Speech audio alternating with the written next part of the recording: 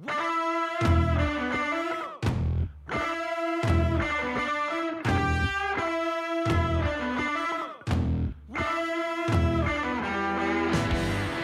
welcome to the Food Coma podcast. I am joined today by Jim Laughren, who is a wine writer.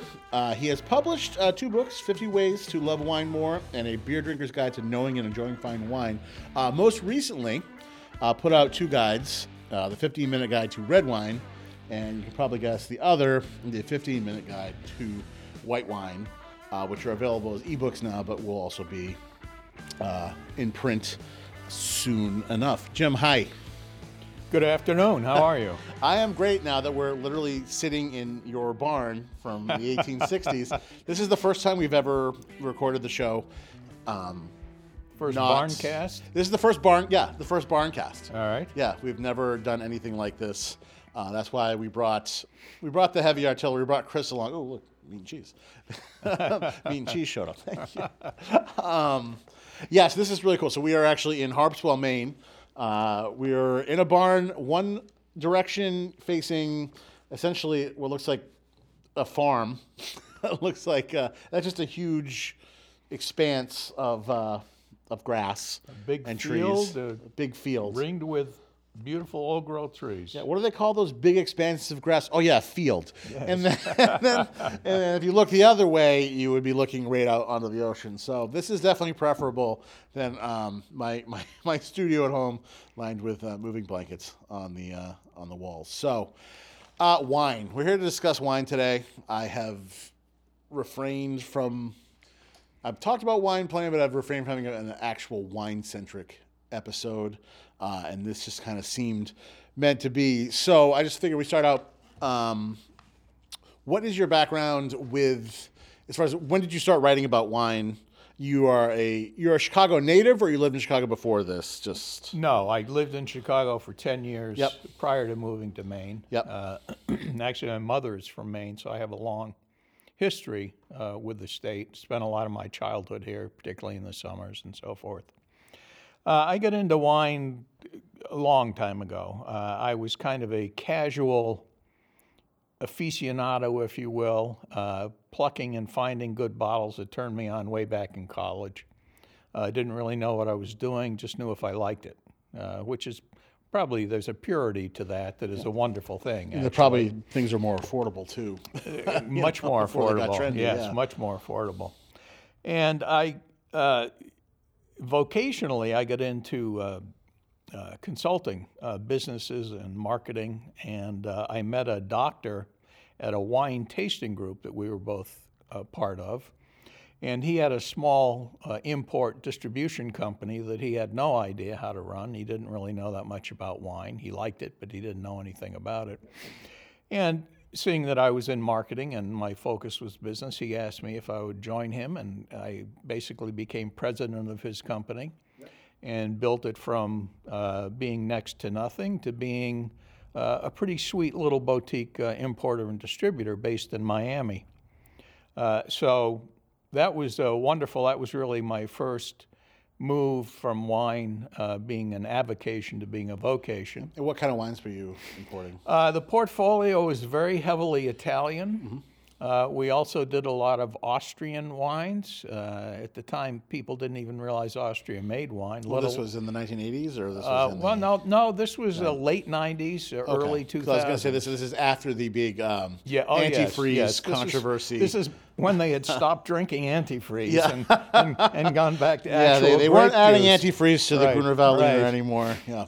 And the thing that was nice is that we found some wonderful red Austrians as well. Like Zweigelt. Beautiful stuff. Zweigelt and Blaufränkisch and Pinot Noirs and so forth that were really pretty spectacular. People don't realize how well, particularly the whites actually from Austria, they age. I mean, they age even better than the Rieslings from Germany, I think. Well, they do. And I mean, personally, I prefer them because the whites, or the Rieslings in particular from Austria, tend to be bone dry, which is my preferred style. Like, is it Neil or Nigl? Pronunciation is escaping me. I'm not sure. It's Nigel or Neil. But they tend to be drier, higher acidity, and hence better aging capability. Yeah, I they're feel like very nice. I mean, they're almost like Riesling from Eden Valley will be when it grows up. Oh, cool. You know, Yeah. so really nice stuff. Very nice stuff. Whereas Germany is more reminiscent of the Finger Lakes with its terroir, with its limestone and whatnot. Yeah, and I mean German Rieslings obviously are it's the are king delicious and wonderful things, but they do tend to favor that residual sugar level. It is a little out of my personal palate zone. What makes a good Riesling, though, is when they hit that balance of acidity and sugar. Of acidity and sugar, when it's not, sure. I mean, when you're drinking Blue Nun, it's like it's flabby, it's sweet, it's a certain palate. But when you drink like a really great like Trockenbeer and Auslese, no one needs a flabby Blue Nun in their nobody life. needs a flabby Blue Nun. No, That's the one not thing. at If you take anything from this, Yes. please avoid flabby Blue Nuns. Generally, any blue colored wine bottles, you can probably go ahead and use that as a red flag. Yeah. However, if you are drinking German wine and you find a wine from Franken, is it a Bockspiel? Yes, with the brown. The goat scrotum, because they used to make flasks out of goat scrotums to carry their wine in, only in Franken. And generally Sylvaner is the grape there. Well, Sylvaner may deserve it. It may. Usually a blending grape, but in Franken, it's the primary grape, and it's stored in goat scrotums. It's Bockspiel, right? I'm not missing a So, ladies syllable. and gentlemen, on that note, we bid you adieu. Yeah, and that's that. I hope that I even said that right. Bockspiel. Chris, look it up. We'll find out, yeah. I'm sure. I feel like I'm missing a syllable right now. Chris, did we figure out whether Bockspiel was the right? Okay, well, we're just going to go ahead and say it is. All right, we're just going to plow right through this, I'm folks. pretty sure that it is. So you were importing Austrian wines. So I was importing Austrian, South African, and Italian were the dominant wines in the portfolio, and it gave me a wonderful opportunity to go to Italy and go to Vin Italy, which is a fabulous show. It's an endurance match. It is really an endurance match. Yeah. I mean, it's a wonderful thing to realize that it's your job to get up at 9 o'clock in the morning and to put in an appearance at the fairgrounds in Verona and to taste wine until 5 or 6 in the afternoon. Yeah, people think when they hear about the wine business, they're always like, oh, must be so cool. And you're like, yeah, when you go to France or a place and you do what, some people start referring to as a death march, because it's amazing, right? You think, okay, you're just drinking wine all the time, you're having these, but on a lot of these wine tours you do when you're in the business, you're drinking 30 to 40 barrel samples before 10 a.m., sure. which are very acidic. It's like take the enamel off your teeth a lot of the times. Yeah. And drinking that many wine, you have to spit. That's a sign of the amateur at a tasting is you see somebody who's just gulping the wine down. Yeah, they'll last till about 9:30. And then it's over. Yeah, usually that's like the packs of servers from restaurants who just get to go to the tasting. But they don't realize that. That's pretty grueling tasting that many wines, and also when you're going to. Every day you're going to 2 wineries that you represent, and every single place they're rolling out the red carpet, and it seems pretty great. But then you're when every meal has 8 courses, yes, you start to just be I just want a cheeseburger. I just want maybe some Triscuit crackers or something. It just gets grueling. The wonderful thing along those lines is that when you're in Vin Italy, of course, you make appointments and you have one after another, and it's oh, geez, it's 10:15. I'm sorry, but I've got to leave because I've got to walk all the way across the fairgrounds, which is, a half a mile. These fairgrounds are huge. Vin Italy, to give you some context, is to get to my next huge tasting. It's annual. Yep. They will not serve you wine until someone from the winery has brought out a plate of cheese and prosciutto. That's required. Italians really don't drink red wine unless it's an accompaniment to food, and it's very much considered a food in Italy. If you're asked to set the table in Italy and you should let it pass without putting olive oil and wine on the table, you failed at your job. So, very interesting, wonderful people. the food is just knockout. I mean, just incredible. You can't say enough about Italian cuisine, particularly in Italy. It's just fabulous. But going to Vin Italy was a great experience. Coming back here, we had wonderful accounts. We were opening up so many new accounts because we really hand-selected and paid a lot of attention to the portfolio. And your territory was the greater Chicago land? No, this was in Miami. Oh, this is in Miami. We were really doing all of the state of Florida and then looking at expanding, which for other reasons never really happened. But I mean, I would commonly go to a very prestigious retailer or even somewhere like the Ritz in Naples, whatever, and taste them on 8 or 10 wines and have the buyer look at me and say, you know, I've never done this before, but I want a case of everything you tasted me on today. And were there any brands in particular in your portfolio that I would know? Or? Heinrich from Austria did wonderful stuff. We really kind of got a lot of the smaller producers. In Italy, though, we really focused on quality. I mean, any particular regions in Italy you were focusing on, or that's what he had mostly in his portfolio. Super when he Tuscany. Asked me, that's a great story you told me about the wine. The one time I worked for that guy in a wine shop who didn't Super Tuscany. Who asked me where Super Tuscany was? Yes. And you no doubt said it's in your imagination. I was like, have you checked up your ass? Because I think I saw it there. Not sure. Last I looked. Yeah. So, yeah, smaller producers, smaller Italian, smaller Austrian producers. But the wonderful thing about doing a show of the scale of Vin Italy is that you can sit down and in an afternoon, you can taste 25 Primitivos. And when you taste 25 Primitivos back to back, it's pretty clear who the winners are. You also start to develop quite the understanding of Primitivo. You absolutely do. Yeah. And you can really select the best value. So you can find a wonderful wine that is incredibly reasonable, let's say, in price, and bring that back to this country. No one's ever heard of it, and yet when they taste it, they go gaga. So that was kind of our secret to doing business. Was anybody buying listening, right and just offering people wonderful examples of whatever we had. And that's the best way to intro them. If anybody wondering what Primitivo is, essentially it's Italian Zinfandel.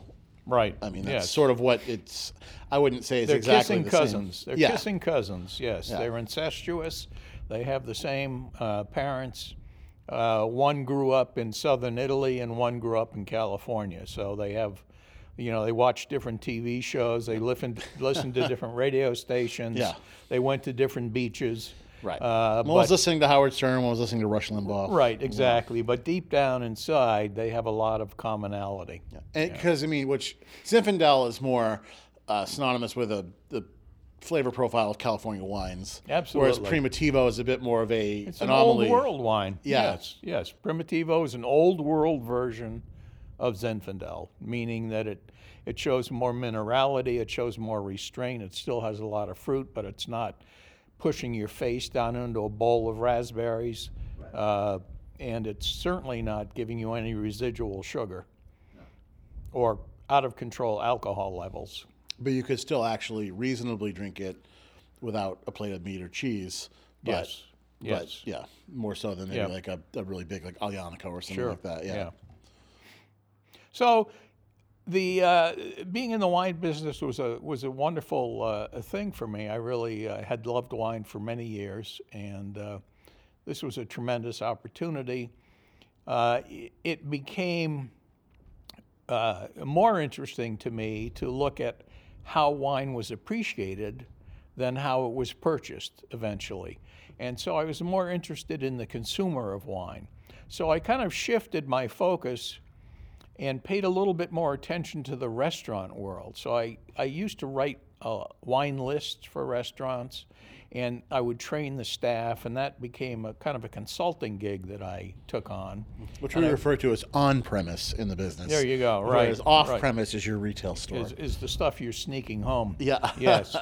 Yes. It goes off-premise onto my premise. Off your premise onto mine. I take it that's the whole thing, is get that off their premise and bring it into your premise. Right. After all, they're not trying to build a collection, they're trying to sell it. That's right. That's exactly what you're doing. If they're smart. Now, there are wine retailers who seem to be wanting to build a collection, but we all have our own crosses and burdens to bear. Well, it's funny, I think, when you're talking about what you're doing, when you're saying that you're focusing more on restaurants and you're buying wines, what I'm hearing you saying is you're buying wines not so much based, like a lot of people will buy wine based on purely saleability.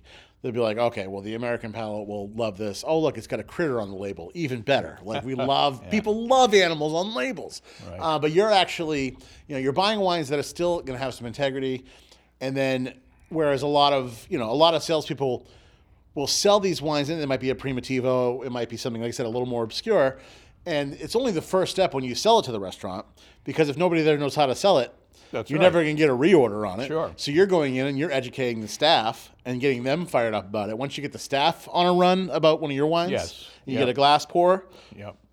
That's the way to do it. People, if they like you, if they hate you, they're gonna probably they're really gonna go out of their way to not sell your wine.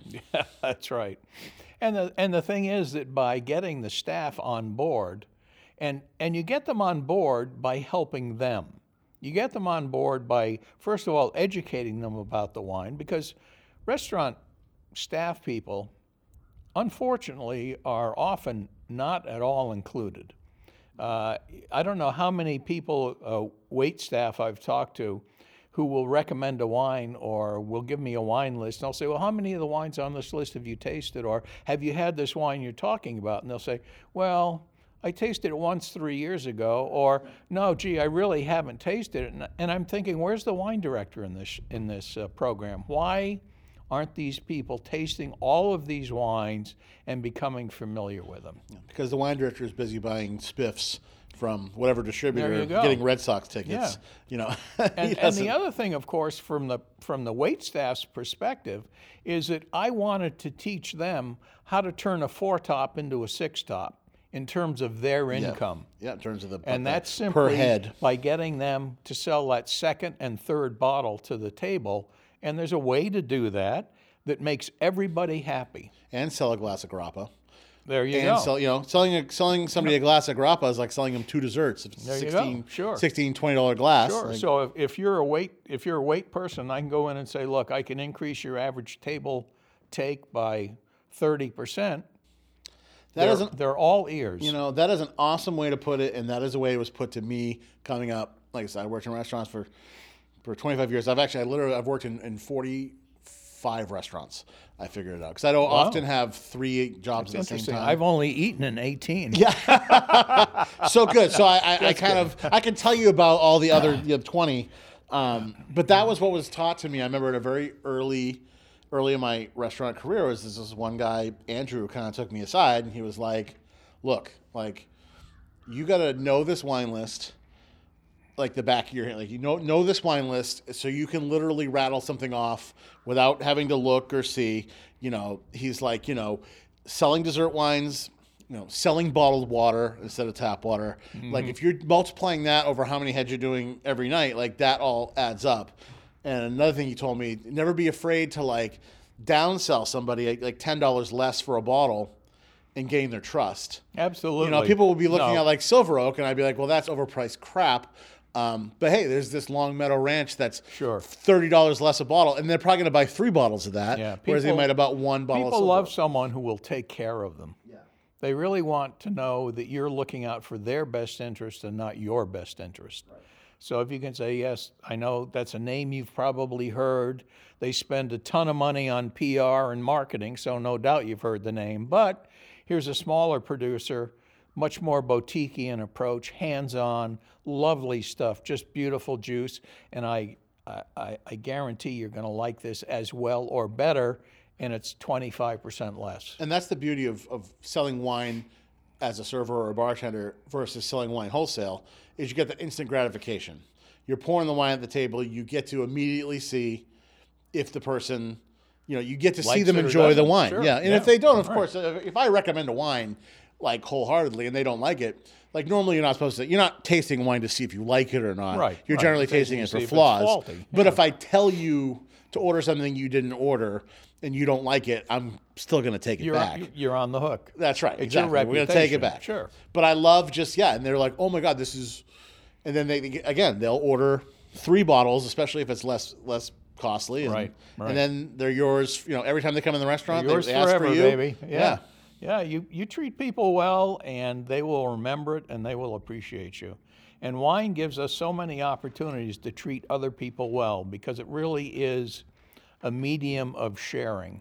It's a medium of caring. I mean, that's become more difficult for all of us in this very bizarre world we currently live in of Corona this and Corona that, and I don't mean the beer. But when you can improve someone's experience, it's just a wonderful thing. Think about the origins of wine for a minute.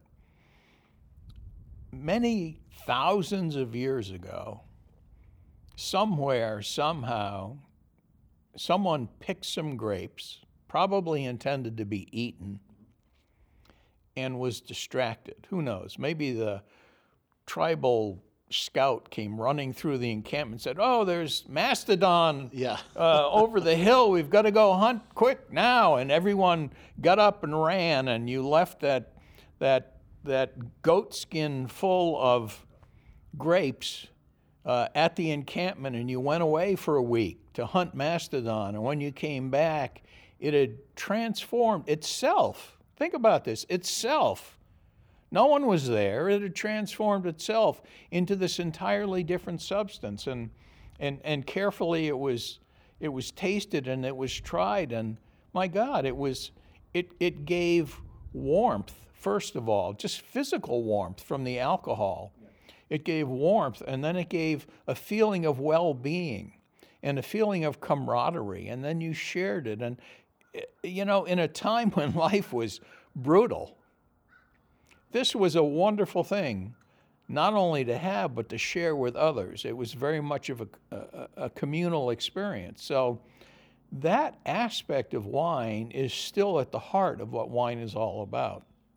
Hopefully we'll reach a point shortly where we can share with each other again like that, because that really is, I think that's wine's highest calling, is to be a comforter, is to be a social lubricant, is to be something that just makes you feel good and feel better than you were without it. And I think that certainly brings up the point of, it's always interesting with people, generally maybe more wealthy people who invest in wine and they build their wine collections and they build it for value to auction it off, at a later date. And right. I'm like, it's just such an interesting currency in that way. It's like, because it's something you could open and enjoy, or you're just kind of like holding, it's like you're buying it to sell it at a later date, which to me goes against the whole, like, I don't, but sure. Again, I don't, I'm not the kind of person that money isn't an object, so I don't buy unopened cases of First Growth Bordeaux. And, and if I did, I'd drink them right now. I want an invitation. Yeah, and we drink them in the current vintage, right. And they'd be terrible. We'd be better off buying a $10 bottle. They wouldn't be terrible. We'd be, as they call it in the business, they call that shooting a baby in the head. Right.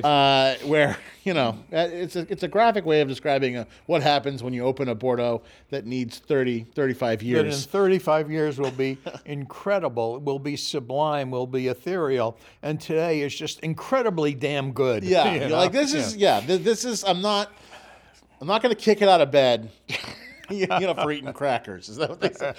Right. But technically, that's why I was saying earlier, people were like, oh, you're in the wine business for a long time. You must have a really amazing cellar. And I'm like, no, I'm a reckless alcoholic, and I don't save anything. I remember one time somebody, the hardest I ever tried is this one, actually the guy with the Super Tuscany man, somebody sold him a whole bunch of vintage port I don't remember the. I actually can't remember the producer on it. It wasn't as common of a, but it was like one of the ones that scored like 100. Yeah. So somebody Ramos convinced him. Pintos or something. Yeah. What's that? 94 Ramos Pinto. Well, no, but it began with a B, but it wasn't Dow's. It wasn't any of the ones that Taylor Right. Flaggate or it was I can't remember the producer, but it began with a B. But it was one of those wines that scored like 100 points, and somebody convinced him to buy a 6-pack of them, and he gave them to us for Christmas presents. And which is very generous. That's it. And I literally held on to that bottle for a year, and that's the longest. And this was in 2009. This was the 2008 vintage, and but I was so proud of myself for holding on to it for a year. Holding on to it for that long. And you know what? It was still delicious. Yeah. No, I mean, one of the best things I've ever drank was a Smith Woodhouse 1977 vintage port I drank in 2012. That was one of the most transcendent experiences. Let me share the secret. All right, there is a secret to doing this collecting wine thing. Okay. And that is to buy more than you can possibly drink, and to put drink it in 6, some put away 6 kind of deal. location where you forget about it. Yeah. So yes, you buy 6. You quickly scarf down 2, maybe 3, and then you go buy something else. Forget about this, and then you buy 6 of something else, and you take a couple of, and you go buy 2 of something. And you know what you do? You put one, it in a storage unit and then the that other you can't stuff go you just to put at somewhere. midnight. There you go. You put it someplace you have to drive far to, so you can't open it when you just have no bottles left. Where they left. charge you $50 for every in and out. Well, basically, it's like where it's like a really arduous journey to get to this place. Right. That's how you collect wine. That's how you deter yourself. And then 5, 6, 10 years later, you'll walk through it and you'll look at the stuff you've accumulated, and then it will just amaze and delight you. You'll say, "My God, I've got a bottle of that." Well, I go to whenever I hang out with people who have cellars, like it's so. I mean, not to sound corny, but it's so special when somebody brings up a bottle that they've had for a while. Yeah. And everybody sits around, and it happens to be, and a lot of times for me, those experiences have been. For some reason, Rieslings and white Burgundies. Well, they both last a long time. They do, and people will bring them up, and everybody just sits around and has that collective moment of like, and rewarding all that patience. Absolutely. It's something that, like I said, when you're just kind of a drunk, it sort of eludes you in your own setting. Like, don't come to my house and think I'm going to be like, ooh, I'm going to go pull a gem from the cellar. Right. Because that's not going to happen. I'm going to be like, hey, let's go next door to Rosemont. I'm going to pull a gem. Look, this one's 2018. Yeah, that's weird. No, 2018 would be gone too. This is a 2023. Somehow I'm drinking managed the to futures. hold on to this. I'm drinking through my futures. Right. It just, I don't know. It's interesting.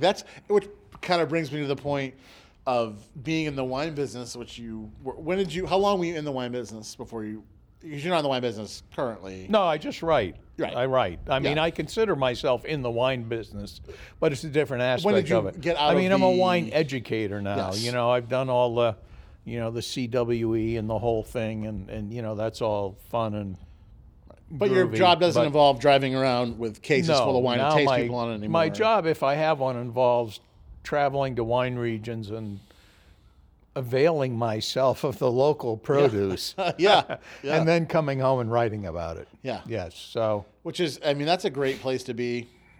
And especially in the manner that you write about it, because it's very approachable. And I think that's what, especially in your, you said, I think you wrote in 2013, which is the Beer Drinker's Guide to Fine Wine. A Beer Drinker's Guide to Knowing and Enjoying Fine Wine. Right. In which case, the cover is somebody pouring red wine into a beer mug. But yeah, it's like just right from the beginning there, you started out to take that stigma away from it, which I think these days has kind of largely dissipated. Absolutely, More people know. I think the stigma is dissipating, and I think even those who Skinny Girl Rosé took care of that. Right. I think even the people who perpetuated the stigma are realizing that in this day and age, no one cares. No one appreciates it. No one wants to hear their bullshit. The fact that you have more initials after your name than I do means absolutely nothing.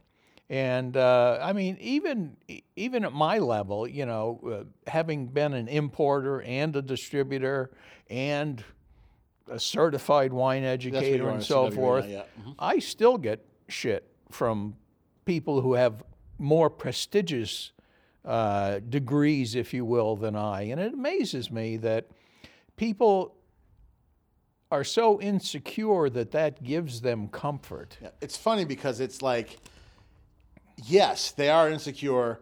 At the same, it's funny. At the same time, I'm like, okay, yeah, if you're a master sommelier, that is a rigorous as hell process to pass that exam. But at the same time, like when I watch a movie, which drives me insane, like Somm, right? And I'm like, see, this sucks all the enjoyment out of wine to me. When wine just becomes this just. It's almost like just a course of study. Yeah, like sometimes when you're selling wine, you're like, I could be selling used vacuum cleaners right now, right? And it'd be like the same. It's like it's an item that people enjoy, but like it's still a sales job. Yeah, and like these people are still like cramming for these tests and failing and having to restart and pay exorbitant amounts of money to have some certification that's only worth any money in like 4 cities in the United States. You're not going to Portland, Maine, and being like, I'm a master sommelier. My starting salary is $120,000. Right. People will be like, "Oh, that's great. Yeah. You're really cool. We'll put you in the Press Herald and talk about there's a master sommelier in town, right? But we're not going to pay you." Right. I mean, if you're in New York, if you're in San Francisco, Chicago. If you're in Vegas. Yeah, Vegas. If you're in Chicago, if you're in LA, if you're in San Francisco. Miami, exactly. Maybe Miami on a certain day of the week, whatever, when people aren't doing as much blow. Yeah, yeah. I mean, there are other priorities too. Yeah. So I appreciate the education because I love learning. And there's so much to learn about wine, which is one of its marvelous attributes. You can never, whoever you are, you can never know everything there is to know about wine. That's one of the exciting things. And that's one of the points you make in your book. There's always something more to learn. There's always something else. There's a new region being discovered. There's a new varietal that's been saved from extinction. There's a new way of vinifying. There's a new something all the time. And that's what really keeps it fresh and alive for a student of wine. And for the consumer, who doesn't give a shit about all that stuff, quite frankly, but indirectly it benefits the consumer because there's always something to try that they haven't tried before. And if you try 50 things as the average consumer, you may find 4 or 5 that you really love. And the others are okay, but if next year there's another 50 new ones you've never tried, you may find 4 or 5 other new ones that you really love. I don't think the average consumer is really into trying new things, though. Well, like that's what I try to encourage. Earlier, that's what I try to encourage. Exactly, which is great. And exploration. It's like if somebody's going to be reading your work, it means that they have an interest in trying something new. Generally, I call it some level of curiosity. Some level of curiosity, because I call it the 3 levels of success. What's a great word nobody uses anymore is yuppie. Yuppie is a very 80s word, but I love the word yuppie. But there's like 3 levels of yuppie success. In the first tier, when you've been promoted, and maybe you're driving like an entry-level Lexus or whatnot. Now you're drinking Kendall Jackson Reserve Chardonnay. Okay, now things have been going really well, and you're up to maybe a Volvo S90 or something like that. And I love Volvos. I drive Volvos. Now you're on the Rombauer. So now you're like, oh, you know what? My Kendall Jackson had too much oak. I want my wine to taste like pure drawn butter. So I'm going to drink Rombauer Chardonnay now. And then you get your Maserati or your Aston Martin, and now you've graduated to Kistler Chardonnay because that's what really successful people drink. And those people are exactly the opposite people that are reading your book. Yes, they have no interest. Yes, they are. They literally, if I was in a restaurant waiting on that table and tried to undersell them to gain their trust, they would think I was a moron. Sure. They'd be like, this guy's telling me that something's better than Kistler. Yeah, he should be dead. Yeah, what a sap. He's trying to sell me this $40 bottle. Maybe he should get a real job. Yes, that's so true. What else is interesting is that in one regard, this is a fairly new phenomenon of this worship of labels coming in the last 100 years or so. At the same time, and this is fascinating, it's a very ancient phenomenon in that if we go all the way back, go back with me in the old time machine. Yeah. If we go all the way back, let's say to the days of Mesopotamia. Yeah. To the Fertile Crescent. Mesopotamia drank primarily beer. It was a beer-centric culture because they could grow grains. Beer is easy in that the grains are easily stored. You can pull out a handful or a pocketful or whatever you need of grain and make beer at any time. Beer was used as wages for workers. It was used as currency. It was wonderful. But there was this other element, this other commodity, if you will, that was referred to in Mesopotamia as mountain beer. Now, mountain beer came from the Caucasus. It came from the high country. And it wasn't beer at all. It was wine, in fact. The difference is that this was only available sporadically. And it could only be made once a year. And it was made from a perishable source, not from a grain that could be stored all the time. So when this mountain beer came into Mesopotamia down the river in animal skins, as it was transported in those days, it was only available because of its price to the priests and to the upper classes, to the rulers and the priests. So right from the get-go, wine was economically of the upper class. Bachsbeutel. Exactly. That's And the goat scrotum. to you. Bachsbeutel is I'm sorry, it just came to me when you're talking about animals skins. hey. I was saying Glockenspiel. I think that's an instrument. Or Glockenspiel is an instrument. Bachsbeutel is the goat scrotum from Franken. All right. Carry on. All right. So the point being that wine has always been a more valuable commodity than beer because of simple laws of supply and demand. You know, if you store grain, you can make beer anytime in any quantity that you want. You make it in a closet. You exactly. You cannot do that with wine. The grapes are ready once a year, and if you don't take advantage of them at that point in time, you're not going to have any more raw material for another whole year. But what about another whole my growing make my own season. wine kit? What about that? Well, that's a wonder of the 20th century. Yes, it is. So wine has always had this specialness to it, if you will, and that's really financially has been a divider between wine and beer. Now, interestingly, both beer and wine have been used ritually from the beginning. And the ritual use really involved getting drunk, because getting drunk was a way to communicate with the gods. And so people would actually be designated in certain cultures to be the ones who got drunk and communicated with the gods and would bring back the message. So whether it was beer or wine, they share that. And if you look at ancient records of the Assyrians and the Hittites and the Egyptians and so forth, beer and wine rations were used as daily allocations to the royal court members. They were used as payment. The pyramids were built by guys who were paid in beer. Yeah, everybody thinks that Very interesting. Everybody thinks they were slaves that built No, the they weren't pyramids. slaves They weren't at all. slaves. They were like skilled. They were skilled workmen. Yeah, that would literally compete with each other. They were masons. Yeah. And they had villages where they lived, and they were fairly nice homes by their standards. There was a song by a band called Blue Murder called Valley of the Kings where they imply that everybody's a slave, and that's just bullshit. No, not at all. Not at all. So there's an amazing history, and then to carry the wine thing forward a little bit, wine also was considered, and wasn't considered, but was probably one of the greatest medicines throughout the history of humankind. So until antibiotics were developed in the 1800s, wine and honey were the two most commonly used items to cure wounds and illness.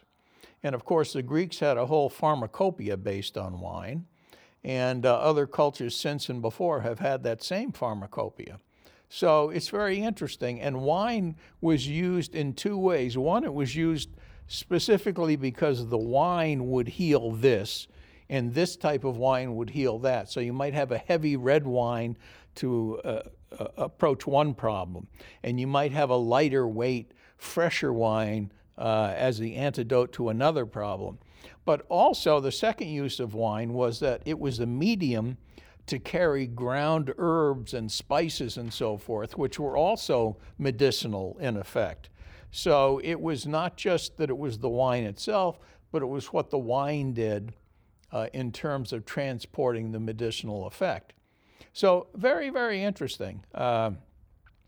When we look at wine, wine is intimately involved with art, with literature, with religion, with medicine. I mean, Christ. I mean, with everything. Yes, there it's really the blood is of no that one aspect God. with economics. Yeah. Yes. So it's not just another thing that flows when you pour it. You know, it really isn't. It's something special and something unique. And even though most people drinking it never think about that stuff, if you think about it even once in your lifetime, it will enrich your experience. Well, I mean, you know, I love spirits as much as the next person. I like beer. I don't drink beer a lot. But wine is the only, to me, I mean, the only spirit. I mean, I think tea is a little bit like this as well, where when you consume it, you can taste the place it came from. Mm-hmm. You know, you get that terroir and that, like, sense of what it, you know, where it's from. Like, that's why, you know, you don't see a lot of people blind tasting. I mean, do people like blind taste beer and spirits? I don't think they. I mean, the whole point with wine is to be like, is this wine made to the point where it can speak to where it's from enough that it can be identified blind, or totally throw somebody off because it's a total anomaly for where it's from. Yeah, and that's the thing. It's like, I think I agree with you completely, and it's like sometimes it's almost hard to say that without people getting that stigma, like, oh, he thinks he's better than us because he's a wine drinker or not better. But it's not at all. Like, it's just the way it is. It's it. just you know, wine is more. You know, it takes a whole year. It depends on the weather that year, and a lot. I mean, not every place. I mean, there are certainly at this point like plenty of places that will pump out the exact same wine, regardless of what happened that year. Mm-hmm. You know, and a lot of these are really expensive wines. Things like Negociant champagne producers, you know, like, and that's for a reason. Like, people who drink Veuve Clicquot and people who drink Moet Chandon, and they, unlike we're drinking right now a Jean Vissel Rosé, which is a grower champagne, or farmer fizz, as Terry Thies, I think, may have coined that phrase, which is a champagne that's made like an actual wine, where it varies vintage to vintage. Whereas in that, so it's usually champagne, or actually always champagne is broken down into two categories. There's negociants, which are, they buy grapes. That's like the bigger houses, and generally the smaller ones, which are the growers. Although there are, I guess, maybe some bigger ones now that are still growing. But the reasoning is, it's not because they're evil, but it's because if somebody buys a bottle of Veuve Clicquot Yellow Label, they don't want that to taste different than the last time they had it. Sure. Like those profiles. They're looking for some Dom consistency. Perignon. Yep. I mean, it does have a vintage. I mean, there are better vintages of that wine. Well, that and Cristal, which are the easiest ways to waste your money. If you know, those are great wines if somebody else is paying. Like, if somebody pours me a glass of Dom, I'm certainly not going to not drink it, but I'm never going to buy it on my own. But those wines, like, people would be up in arms if all of a sudden there was like a warm vintage and it was totally different than the year before. Although at the same time, I don't think they'd even notice, because I don't think people who love those wines really even know what they're drinking anyway. But I don't know. It's funny, the sort of, everybody likes to think of, like, you know, in beer, it's like the microbreweries and the macro breweries. Right. You know, people who microdose and people like me who macrodose. Well, you know, I really appreciate the effort and the thought that a lot of craft brewers put into what they're doing. Yeah. They really have enlightened palates around the world, but it really kind of started in this country. And it was a realization that the beer in Europe was so much better than the beer in the U.S., that we were drinking this kind of pony piss, as we called it. And why weren't we drinking really good beer? So, you know, we have the craft brewers to thank for that, to really opening our eyes to the fact that that beer can be as exciting and as interesting as anything else when it's made right. What I find interesting, however, is that the dirty little secret of the beer world is that every craft brewery who makes wacko job stout with chocolate nibs and pine Javan needles and coffee and whatever else they're throwing in as acorns adjuncts and there, pine cones and their best seller is always don't a forget lager. Shamrocks and Shenanigans. But their best seller is a lager. Yeah. Because that's what people really like to drink. That's what people associate beer with. Anheuser-Busch. In most cases. Yeah. Well, it can be a good lager, obviously, but that's a style that people enjoy. It's a session beer. It's something that doesn't take a lot of, I don't know, I'm not sure what word to use, but I'll explain it this way. I've been to a lot of beer tastings where they will have, there was a beer tasting I used to go to in Portland, Oregon, where they were all wooded beers. Yeah. They were all aged in wood and others. But some of these things are fascinating for 2 sips. I mean, they have so much going on. That's how I feel about Rausch beer. Intense, but then you can't drink the 3rd sip, and my God, you're certainly not going to drink the 4th sip. So they're interesting as almost as intellectual exercises, more than they are as just a wonderful, lovely, drinkable beverage. Right. Yeah. At the most, that's why they serve them usually in tiny snifters, because that's all. Yeah. And it's funny. Yeah. Exactly. It's like nobody's like in the American vernacular, like, "Hey, beer me, bro," and you're gonna throw some goose or like some 19% alcohol like pine tar stout at them. Right. They want a lager. Yeah. Right. Yes. They want a Boston lager or a Boston ale. And they'll drink a third of what you give them and say, wow, this is really cool. This is very interesting. Can we start drinking Coors now? But then they stop drinking. Yeah. Yeah, so you really have to be, I think, attentive to that as anyone who is trying to introduce the public or engage the public. You kind of have a responsibility. And just because you can do something doesn't mean you should do something. I think, isn't that the theme for everything? Just because you can doesn't mean you should. Yeah. I mean, neither of us have probably followed that all the time, but I think that's the way it is. And, see, and you wanted me to sit in these chairs, and you've already fucked this one up, like, pretty royally. I've heard 3 cracks now.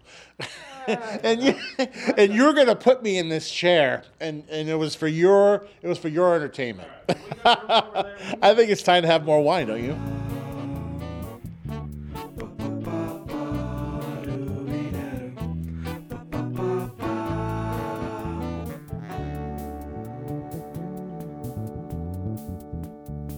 Let me ask you a question. Mm-hmm. How familiar are you with Georgian wine? As far as where Stalin's from? Yes. Not as familiar with Georgian wine. Okay. Georgia is the home is probably the oldest winemaking region in the world. More than the Levant? Yes. Yeah. Yes. Winemaking probably began in the South Caucasus region. Current archaeological evidence points to Georgia. The oldest wine known in the world, pure grape wine that is, dates to over 6,000 BC. Wow. In Georgia, in a small area that I have had the pleasure of visiting in south of Tbilisi. Yep, which is the capital, right? Which is the capital. Who was the famous Tamar? Is that the famous Georgian? Tamar, yes. Yeah. And so the amazing thing is that they make wine much as they have for thousands of years. The other amazing thing, and this just blows my mind, again, but you'll have to excuse me because I do have that history. There are jars of wine, large jars. We're talking about jars that are probably 3 feet tall, that were vinified 8,000 years ago. And because of the size and number of these jars, we know that this wasn't the first time they'd ever made wine. So who knows when this began? 9,000 years ago? I don't know. Now, the development of the vessel, along with the fact that it contained wine, shows us that this was a pretty mature industry even at that point. So think about winemaking being a mature industry in 6,000 BC. That's Now that was I mean, that was 2,500 years. Now think 2,500 years before the development of writing.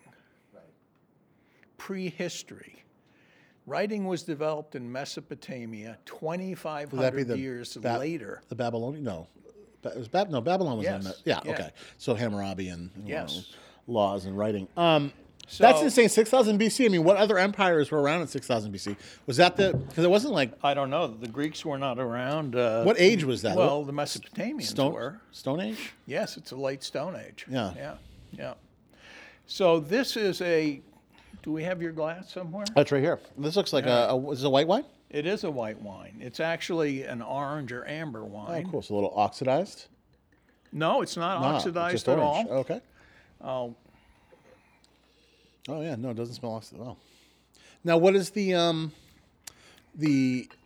primary indigenous grape to Georgia? Is that in this wine? Or? This wine is a 100% Kisi, K-I-S-I. Georgia has currently about 530, 535 indigenous varieties found nowhere else in the world. It's like Portugal. It's got like this shitload of just crazy grapes. Right, but this is where it began. Yeah. So wine filtered, if you will, from Georgia south, and 2,000 or 3,000 years later, after going to Egypt, went to the Levant, and it was really Georgians who taught all of the Middle East how to make wine. So in the Levant, Now this wine, of the course, color the is like Phoenicians- tea, essentially. Well, this is, if you nose this wine, it's going to be dried leaves, walking through the forest, dried apricots, walnuts,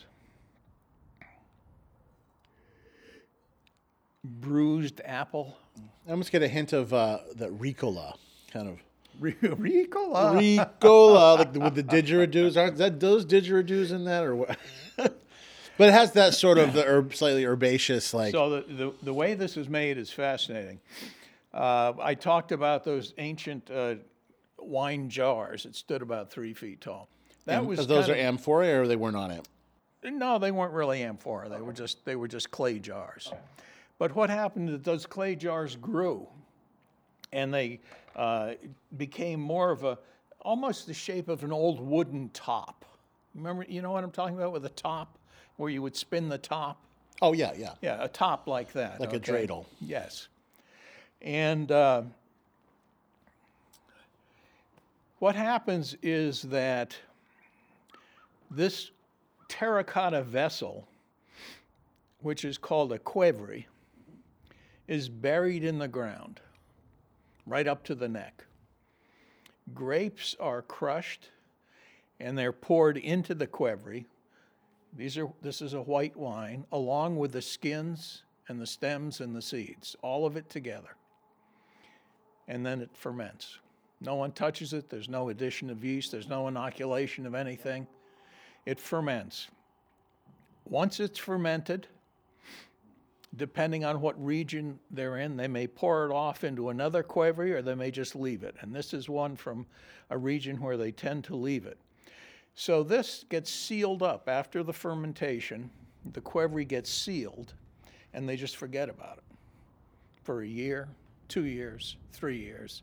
And what happens is that within the qvevri, a couple of things happen. One is what we call a Coriolis effect. Because it's an egg-shaped thing, it starts to spin itself. The wine starts to move. And that's the theory behind egg fermentation, the concrete eggs and so forth. and the solid matter all falls to the bottom. So this color obviously comes from the skins. This is high skin contact. And that's where we get the tannins and the polyphenols that you don't normally find in a white wine. The first time I had an orange wine, it blew my mind because I'm drinking this and I'm thinking, wait a minute, this is tannic as hell. This is a white wine. This doesn't make any sense. And it's not fresh fruit flavors. It's more of dried fruit flavors. Absolutely. So yeah, like honey and dried fruit. The Georgians are a fascinating people. They have been a people. I'm going to taste this now. Yes, please do. For a very long time, and to them, wine is a holy thing. If my eyes were closed, you wouldn't know what this was. Well, I would think it was a red wine. Yeah, it is. Big tannins. It is tannic. But they're not harsh tannins. Not at all. They caress your mouth. No, this is just what you'd call like a dry wine. That that it's not. Yeah, it's not like this wine needs more time or anything. It's just very pleasant. And the tannin is almost to me reminiscent of like walnut skin. That is an absolutely delicious wine. So what I was saying is that in the Qvevri, they also see this, their philosophy is that when the grapes are crushed and they ferment, that's giving birth to the wine. But the wine needs to be nurtured by its mother, which is Mother Earth. And so they put the wine back in the earth. They leave it in a terracotta vessel in the earth. I mean, it doesn't get more earthy than terracotta in the earth. Certainly does not, yeah. So they leave it there to mature, and Mother Earth matures the wine. And the winemakers, for the most part, do absolutely nothing. And this wine is made in that. No intervention. This wine is made that way, yes. And if you go to Georgia and you visit people, the other amazing thing about the culture is that Georgians consider visitors to be, again, a gift from God. This is a very special thing. Visitors are to be appreciated, to be cared for. And so they'll set out this incredible feast that is called a supra.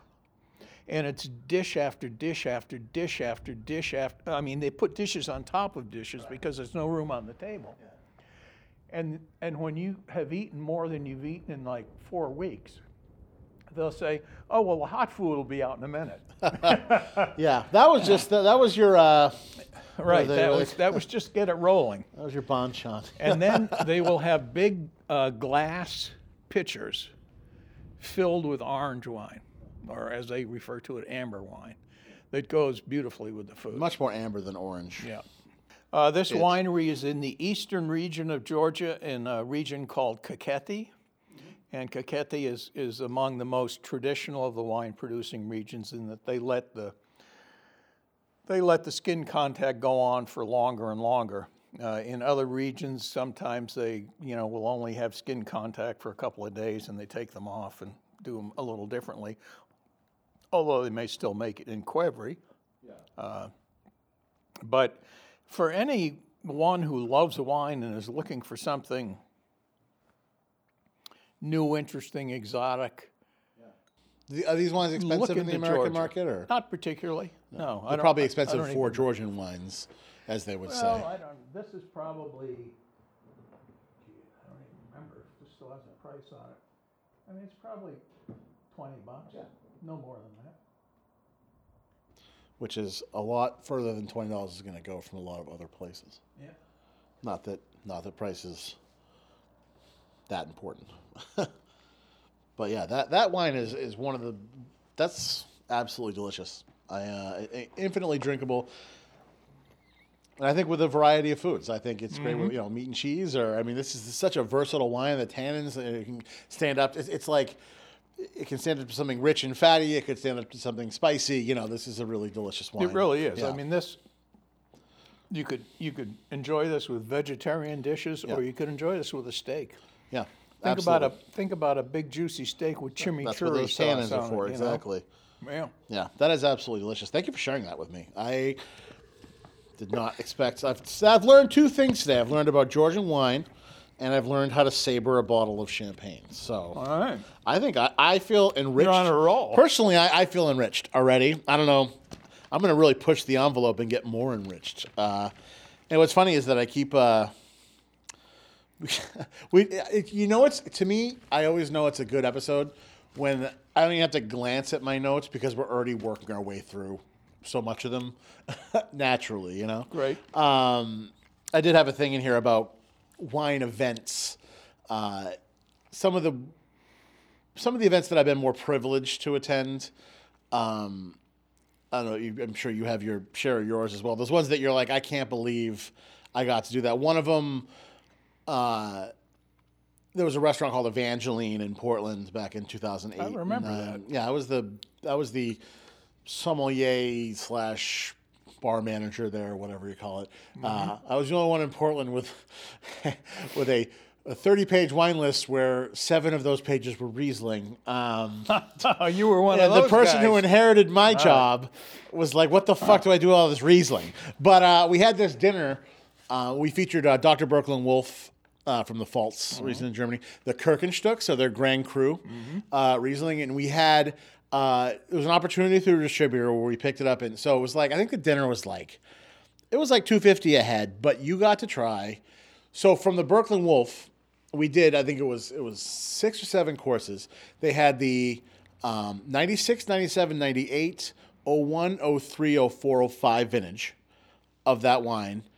People who, while they were just showing up, we were pouring this Georg Breuer 1991 Riesling Sekt out of Magnums. It's like a sparkling. And then we finished with a 1986 Birkeland Wolf Beer and Auslese. And that was one of those things where you experienced it and you were like, you were talking earlier about people wanting to try new things. And just anybody who went to that dinner, you could tell that, because when you get that high on a price tag, you're going to inevitably get a lot of the Silver Oak crowd. Sure. Or like, I'm going to a pricey wine dinner. Where's my Cabernet? Right. Like that's what I do. But even those people, you could tell who are normally those people, were so floored by these Rieslings. Like people don't ever go to dinners where they drink 12 white wines. No, no red wines. No, absolutely. And right. just to see the looks on people's faces and the food was spot on. So, nights like that are what make me appreciate the wine business, and that can tend to make me kind of jaded when I'm, every day drinking 7, 8, coming home with 7, 8 open bottles of wine and finishing them all, drinking samples. Like when you're just opening $40 bottles of wine at 2 a.m. and you start to take everything for granted, all the wine you're drinking. And then when you have to go back to being a regular person, it's the worst. Like, wow, that's expensive to live like I was living. When I can't just, when I can't just get high on my own supply, this sucks. But I brought for you, one of the things I brought, I thought you might think was interesting, is we used to do these parties called Deathmatch. And they were these, this is the guy, I was living with this guy, John, from 2006 to 12, and we had these crazy theme parties. And, it started out with a foie gras death match, then a venison. We slaughtered 2 whole deer. The first one we had 10 lobes of foie gras. We broke down to 7 cooks and had 30 people over. The next one we broke down 2 whole deer. Anyway, the last one we ever did was the funeral. It was your last meal on earth, and that's the wine list from it. And then also our death match Japanese, the sake list is on there. But I thought you'd appreciate the documentation of all the wines at this one party. There was 70 people or 80 people that came over. We had 18 chefs doing 18 courses. One of the courses involved me in my underwear wearing a bacon kerchief with a Hot for Teacher blaring, squirting bottles. There was these 2 girls dressed like schoolgirls, and they would put tomato, bacon, and lettuce in people's mouth, and I had these squeeze bottles wrapped in porn filled with mayo, and I'd squeeze that in your mouth. It was like a deconstructed BLT. But that was that part. Yeah, the party ended with this guy who has a prosthetic leg at 3 a.m. We took his leg off and we filled it with absinthe, and we were just handing it around the kitchen, drinking out of his leg. I remember him just sitting there in the kitchen, missing his leg, sweaty. It was one of those really dark moments that I was so decadent, and But that's the wine list from that party. Well, I love the fact that you started with a Vino Verde. Yeah, we just got a bunch of cases of that, great. and then moved straight into the Magnums of 1990 PJ LaFleur. Yeah, the Franciacorta, nice. Nice little Amontillado from Lustau. Yeah, that was one of their better ones, that actually. was, to specifically go with my roommate's course, was a leg of Jamon de Iberico de Beota, a whole leg. We had the importer. People would die, want to come to these parties so bad. This guy gave us a $2,500 leg of ham so he could come to the party. So we did the ham with that sherry and some Nice. Marcona, yes. Thank you. Yes. Yeah, so it was like you got a glass of sherry, Yep. a few pieces of ham, and some Marcona almonds. That was his Nice. course, and it Very was nice. amazing. Yep. Again, turning people on to dry sherries, which most people have not. Most people, Well, dry sherries, I mean, it's a wonderful thing. it is. Most people's experience with sherry ends at Taylor, unfortunately. Yeah, no. Or And you Harvey's know what? Bristol Cream. Restaurants have no idea how to sell sherry whatsoever. Sherry is always listed on the dessert menu. Yes. What the hell is wrong with these like people? Pedro Jimenez, sure. But not like dry sherry. That's it's almost like we were talking about earlier about Fino selling. on the dessert menu. What the no. hell am I going to do with People it like at this that point is in the salty. meal? Why am I having this with my creme brulee? It's like the reverse of we were talking earlier about upselling and selling dessert wines. Like before you even before the menu's even left the table, if you get glasses of sherry down for Absolutely. everybody, Sure. Yeah. you're gonna these are just ways there's ways to be a professional server. Yeah. Even if your behavior isn't super professional, there are ways to do it. I see that you had some Moussar there, 99 Moussar. We did. We actually, I think we had other. Do we have? Was 99 the only vintage we had? The only one I'm coming across so far. Yeah, my room. The guy I live with, he repped that wine. So we had Moussar, we had Hoshar, which is a great. Well, lesser. Moussar is one of our favorites. Patty and I once got. We were gifted a bottle of 63. I love how the library vintages are still widely available of Moussar in 63, general. yes. Well, because he released things very late anyway. He passed away, right? Yes, he did. Serge, Gaston, the son, now runs the show. And that's the Hoshar. But we got a 63 Moussar, and we drank that in Fort Lauderdale. We took it to a restaurant with us and poured that out, and it was a pale salmon color. Interesting. Like a very old... And it wasn't the white. The white is what? Uni Blanc? No, it wasn't the white. No, the white is Merwan and Obadiah. Yeah, not Uni Blanc, I'm sorry. Yeah. Yeah. But the white is a very oxidized style of the Moussar, right? Not so much, or is it more like this? No, not so much. No, it's not. Okay. No. We poured this, and it was the red, which is Cab and Cinsault predominantly, and whatever else he decided to throw in that year. And it was so pale, it was like an old style Burgundy. It was like salmon colored. Yeah. This was a 63, remember, and we opened this in probably 95, 99. And took a sip of that, and it was like a riot in your mouth. Yeah. I mean, the police were called in. Yeah. There were billy clubs swinging Involved, around. yeah. I mean, it was unbelievable. It was just a marvelous, marvelous thing. Yeah, it's almost like if you want to drink a if you want to drink a $500 Bordeaux, spend $80 on a bottle of Moussar. Absolutely. And you're going to get just as much complexity, and you're going to have just as good of a time. I have to admit, we were looking at stuff today. I almost got Moussar. I was looking at things too. Moussar was also something I was eyeballing. I couldn't decide what to bring today. Well, we have someday we'll have to do a vertical because we have like five. We have five vintages. We'll do a vertical of Moussar. 5 vintages of Moussar. You could. I was saying earlier. It's a great wine because they held on to it. Yes. And you can generally get the library vintage. It's almost like Bertani with their Amarone. Yeah. Like you can get the old stuff. I think the latest release of Moussar could be like 09. I mean, they just hold on to this shit, you know? They're like the Spaniards in that regard. Or it's like, what's the other, the Simard, right? They released their wines, Chateau Simard, like... I'm not that usually familiar they're with them, vintages no. in Bordeaux. Yeah. They're always like, you're drinking like the 95 and like 2000. All right, yep. But... yeah, I thought you'd appreciate that list. Some of the ones on there like that, especially like we shot a couple babies in the head. One in particular was the Janus, the Alejandro Fernandez. Like the Bollinger Grand Année. Oh, yeah. Oh, my God. That was absolutely delicious.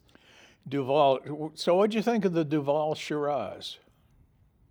Do you remember I it? even think I remember that one. Okay. I Well, remember- Duval, was the winemaker for Grange for many years.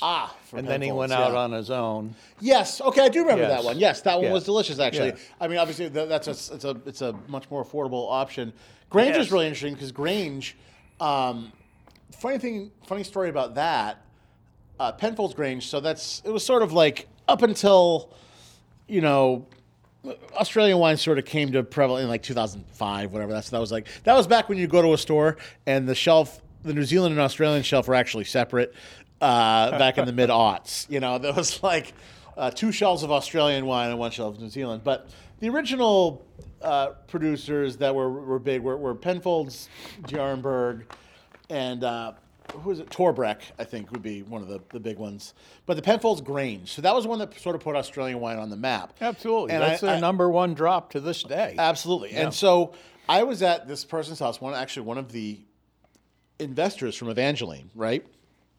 Had us over his house one night when we were planning this restaurant.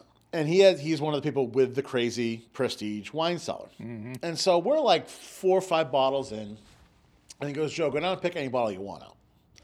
And I was like, okay. And literally, the next thing after this bottle was going to be, we had a 1945 bottle of Chivas Regal, which had like no heat and was delicious. So that strategy, I'm like, he had lots of Burgundy and a lot of really cool stuff, but I'm like, okay, we're all getting there. There's not really any food involved anymore. And I grabbed, it was the last vintage where they were still calling it the Grange, was the Hermitage, when that was still on the label. I think it was the 1985 or 6 or 94. Yeah. I don't remember what it was, but it was I can't remember now, but that was the bottle I grabbed. And it was absolutely not like any Shiraz I'd ever tasted. It tasted like a board. I mean, it had that sort marvelous stuff. Yeah. I mean, although they called it Hermitage, but it was like just such a well-made wine. I haven't had Grange. It's like one of those wines like Opus 1. Like, I haven't had an Opus 1 I don't even know what that's like anymore. I don't know if they still even make it. I tasted them back when I was working at restaurants in Chicago where I was drinking Harlan and all these wines that people would order, Dominus, and, they don't really care. They just buy it because it's expensive. Opus has slipped a lot. I think the 98 vintage was the last one I tasted of Opus. Yeah. And I feel like Grange is like one of those wines where I'm like, back when it earned its stars, it was a brilliant wine, but I couldn't tell you what it's like. Well, you were talking about those great tasting experiences that you have when you're in the business. One that I recall was, this took place in Miami. I think it was probably around 2000. And I was at a wine show, Miami wine show, actually, and there was a guy there from Australia. And so, we started chatting a bit, and he was a pretty engaging guy and had some interesting stuff. And he said, well, look, I'm having a little private tasting back in my hotel room after. I'd like you to come.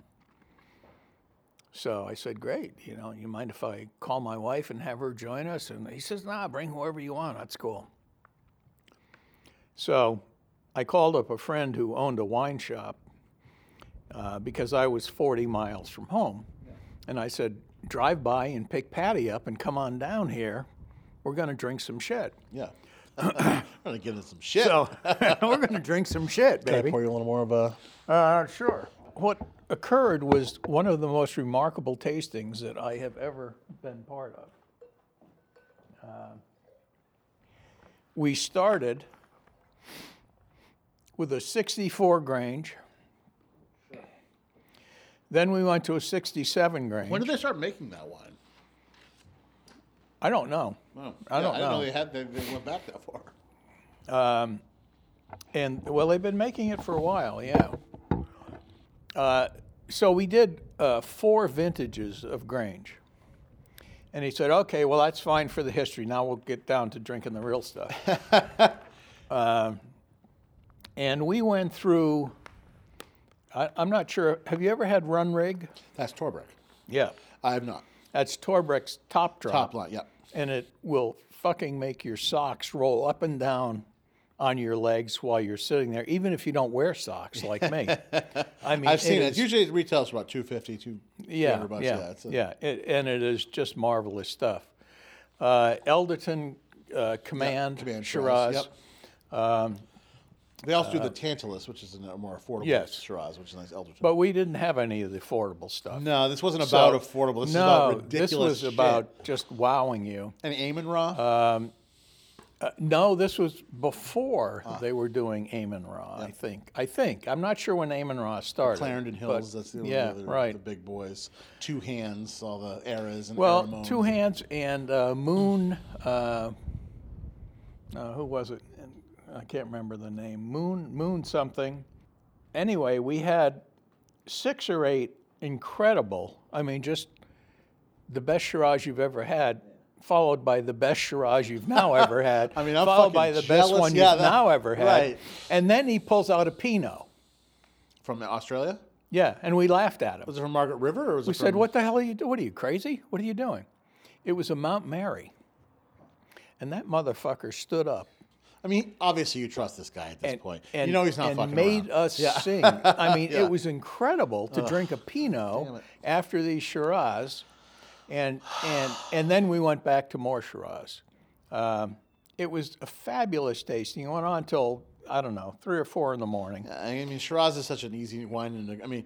So then we're leaving, and he says, Jim, come over here. He says, look, we've got a lot of half-empty bottles here. I'd like you to take some home. You're like, you know what, maybe you should just cook with those. So I took home a 64 and a 67 Grange, and we didn't drink them because in 3 days my brother was coming to visit.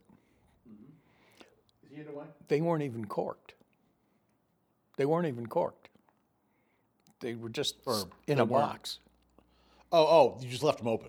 Left them open in a box. Wow. My brother came in 3 days later, and we knocked them off, and they were just magnificent. I mean, it was just one of those things that, you know how sometimes with wine things happen that aren't supposed to? Yeah.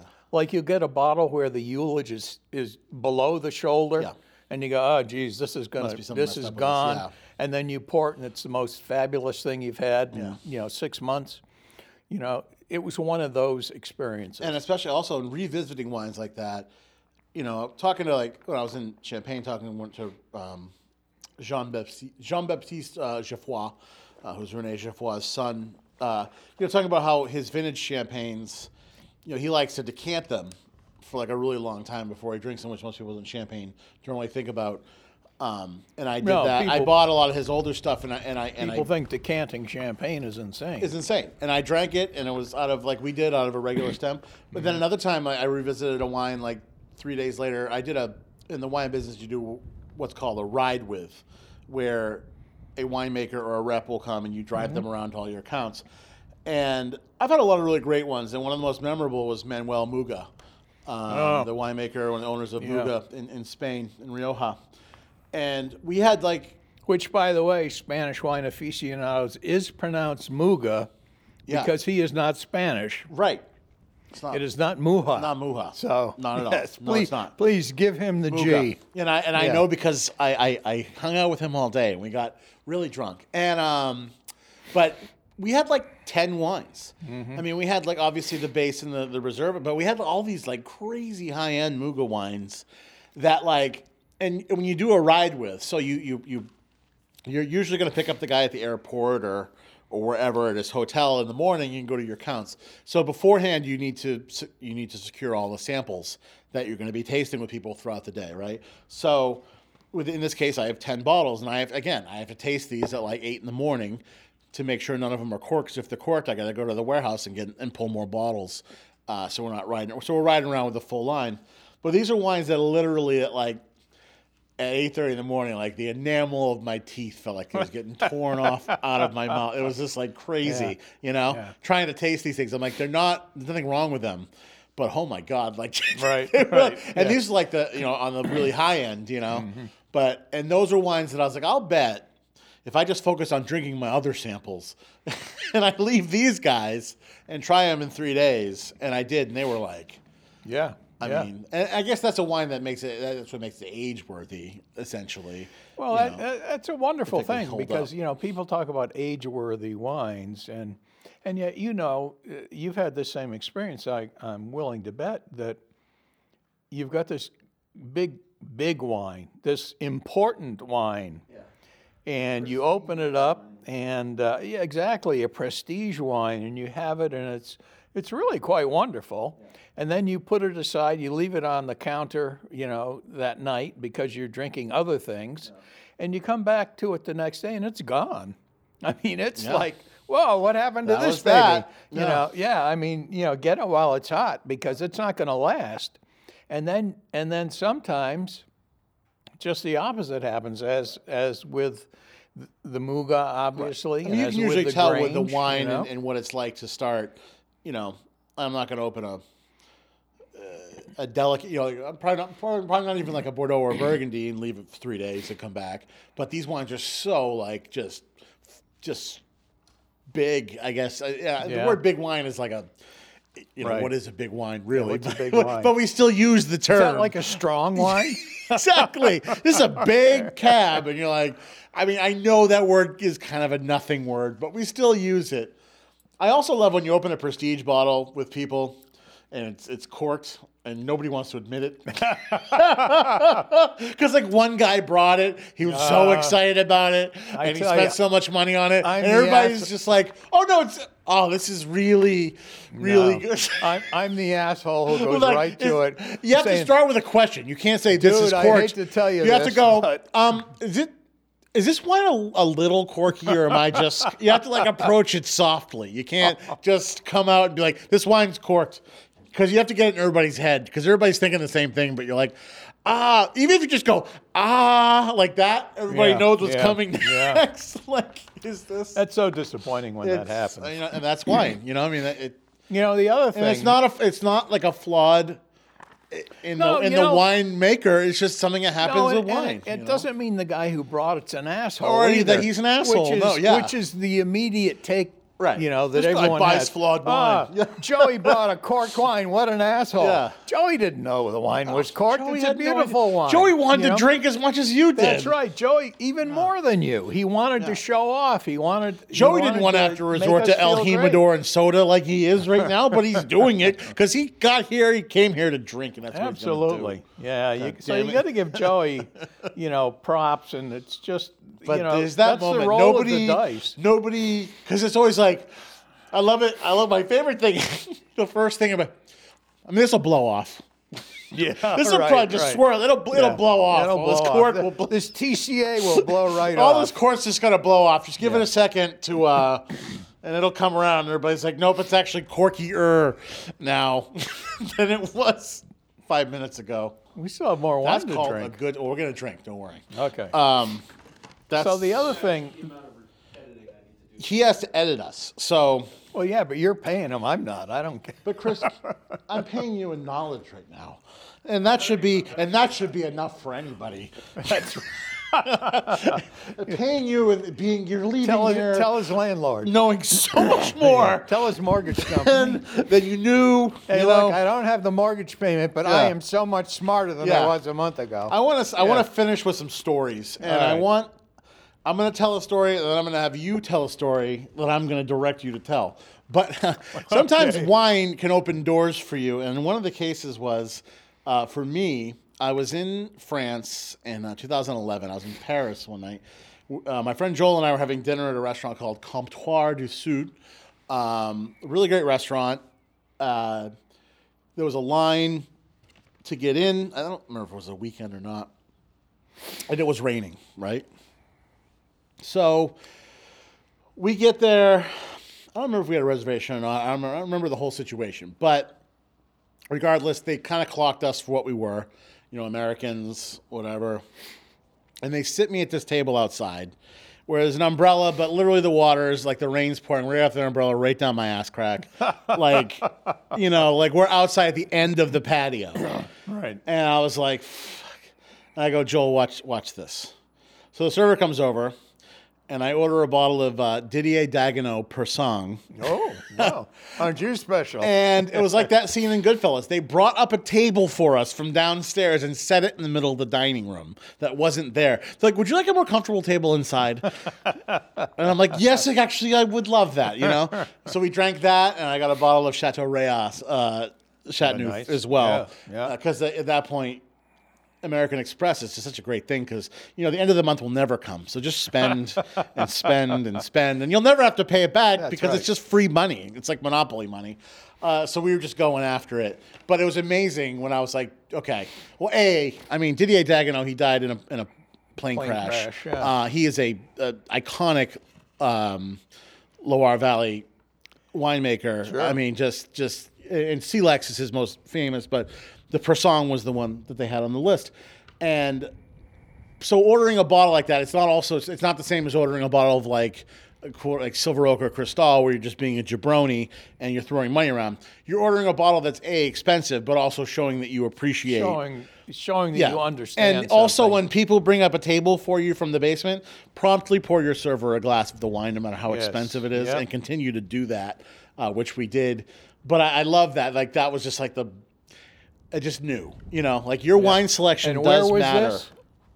In Paris. Okay. In 2011, and Comptoir du Sud. So your selection. I mean, you talk about how to negotiate a wine list, and and that's it's the pressure isn't necessarily always on, but when you're getting rained on sometimes.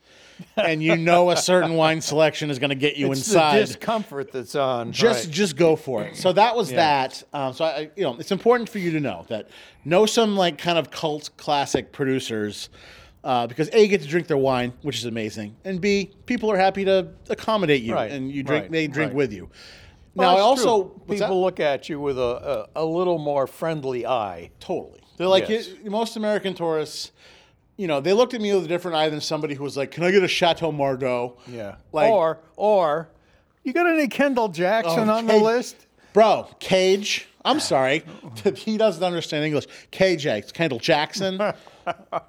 I'm sorry. He's not familiar with our language. He's crazy. Now, you spent all this time in Florida, and I started to talk about it before we started recording. And actually, I'm going to end with this because I literally could talk with you about wine for 8 hours.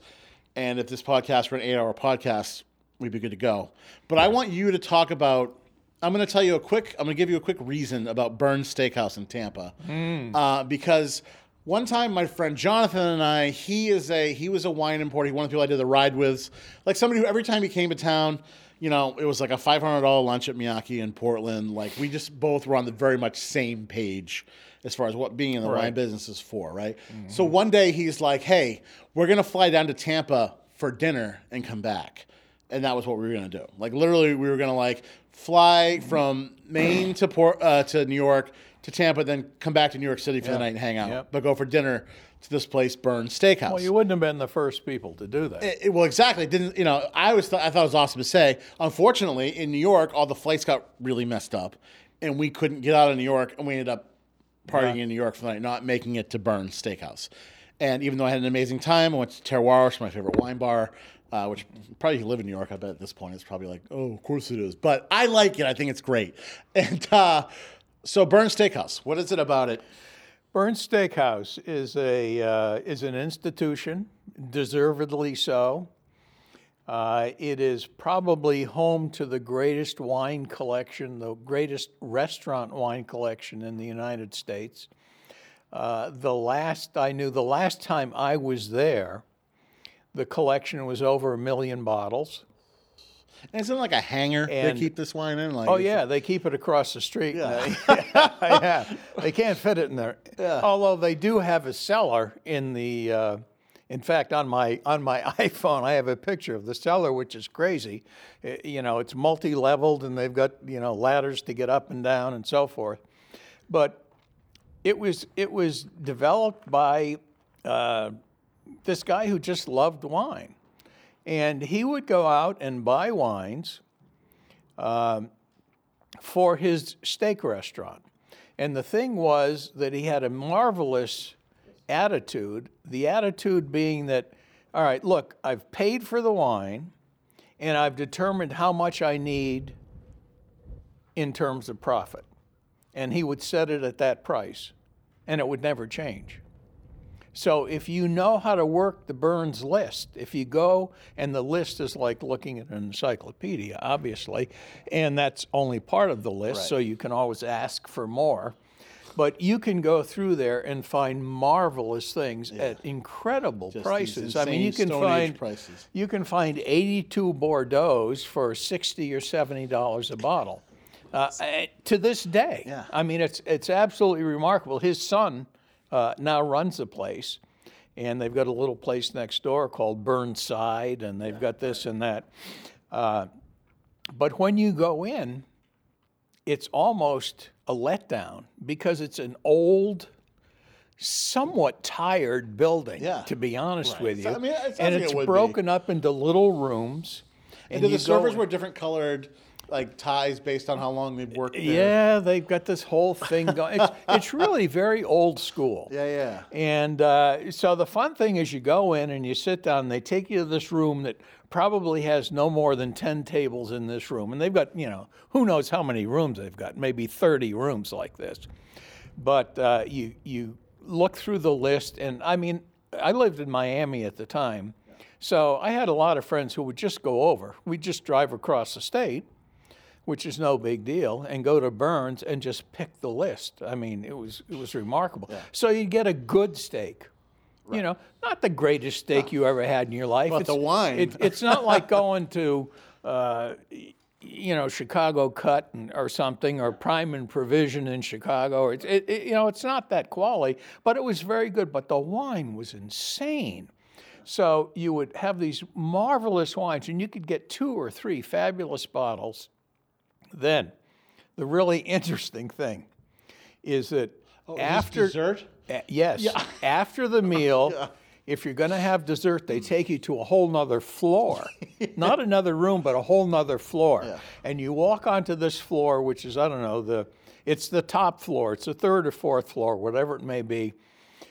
And the floor is composed of these little rooms that are kind of 1950s futuristic aviation pods or capsules made out of bent plywood a la Danish modern furniture. It has nothing to do with anything. It's just insane. So you go sit down, and they close these doors, and then they open these doors. It's really crazy. And again, the wine list intrudes. Dessert, The ports. Oh my God, the dessert, the Banyuls, the PXs, whatever it is you're into. But what I discovered there, and most people will probably never have heard of this, is that I discovered Black Maple Hill bourbon. That was the first place I ever had it. Black Maple Hill was a company that was around. I don't even know if they still exist. And they would go around to all the bourbon producers. This was 15, 20 years ago. And they'd say, look, I know you've got a barrel or two of something that's just remarkable, but you know that all you're going to do is mix it in with everything else because that's what you're doing.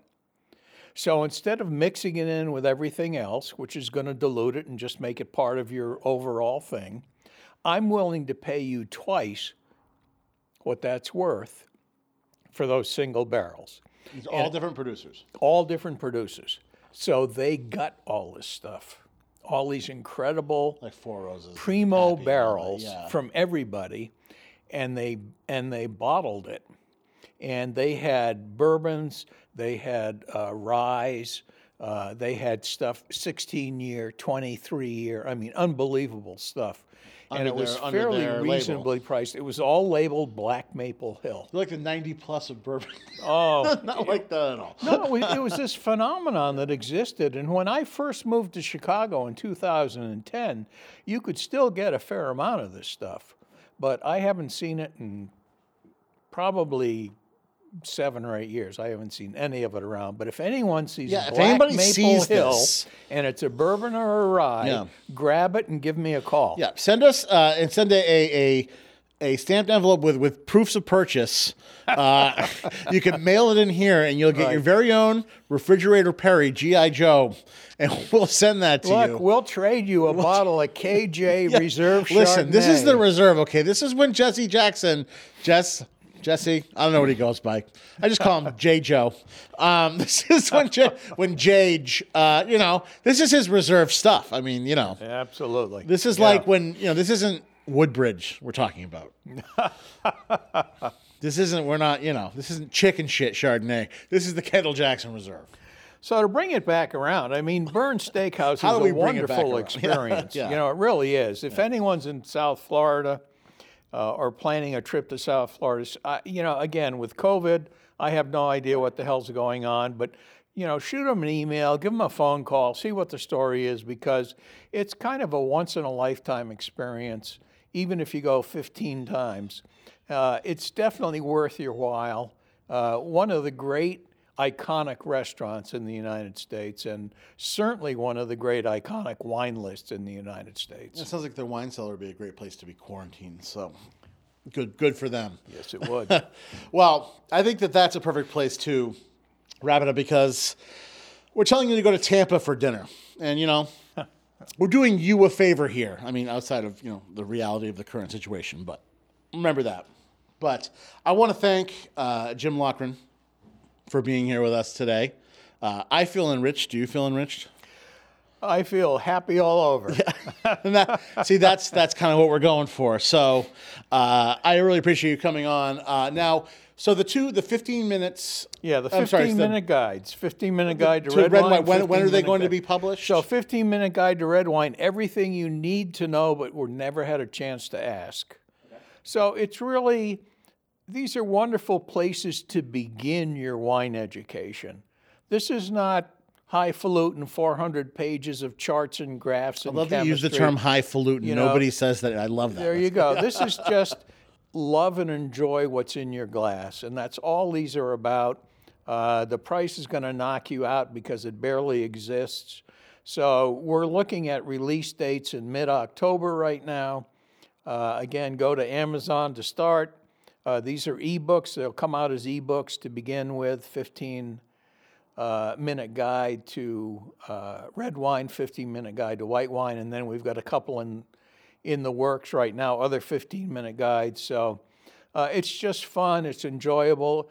For those of you who like wine occasionally but don't really know a lot about it, but would like to know a little more than you know now, this is really the perfect place to start and just be relaxed and just realize that wine is about fun and love and sharing and appreciation. And I love that you cover all those things, but you don't dumb it down. Like you're still talking about Assyrtiko and Mathia, and you're talking about really delicious. No, we're talking like grown-ups varietals. Yes. We're talking like grown-ups. This isn't like we're holding your hand. No, not at all. But it's very accessible, and I highly recommend it. I'm Joe Riccio. This is the Food Coma Podcast.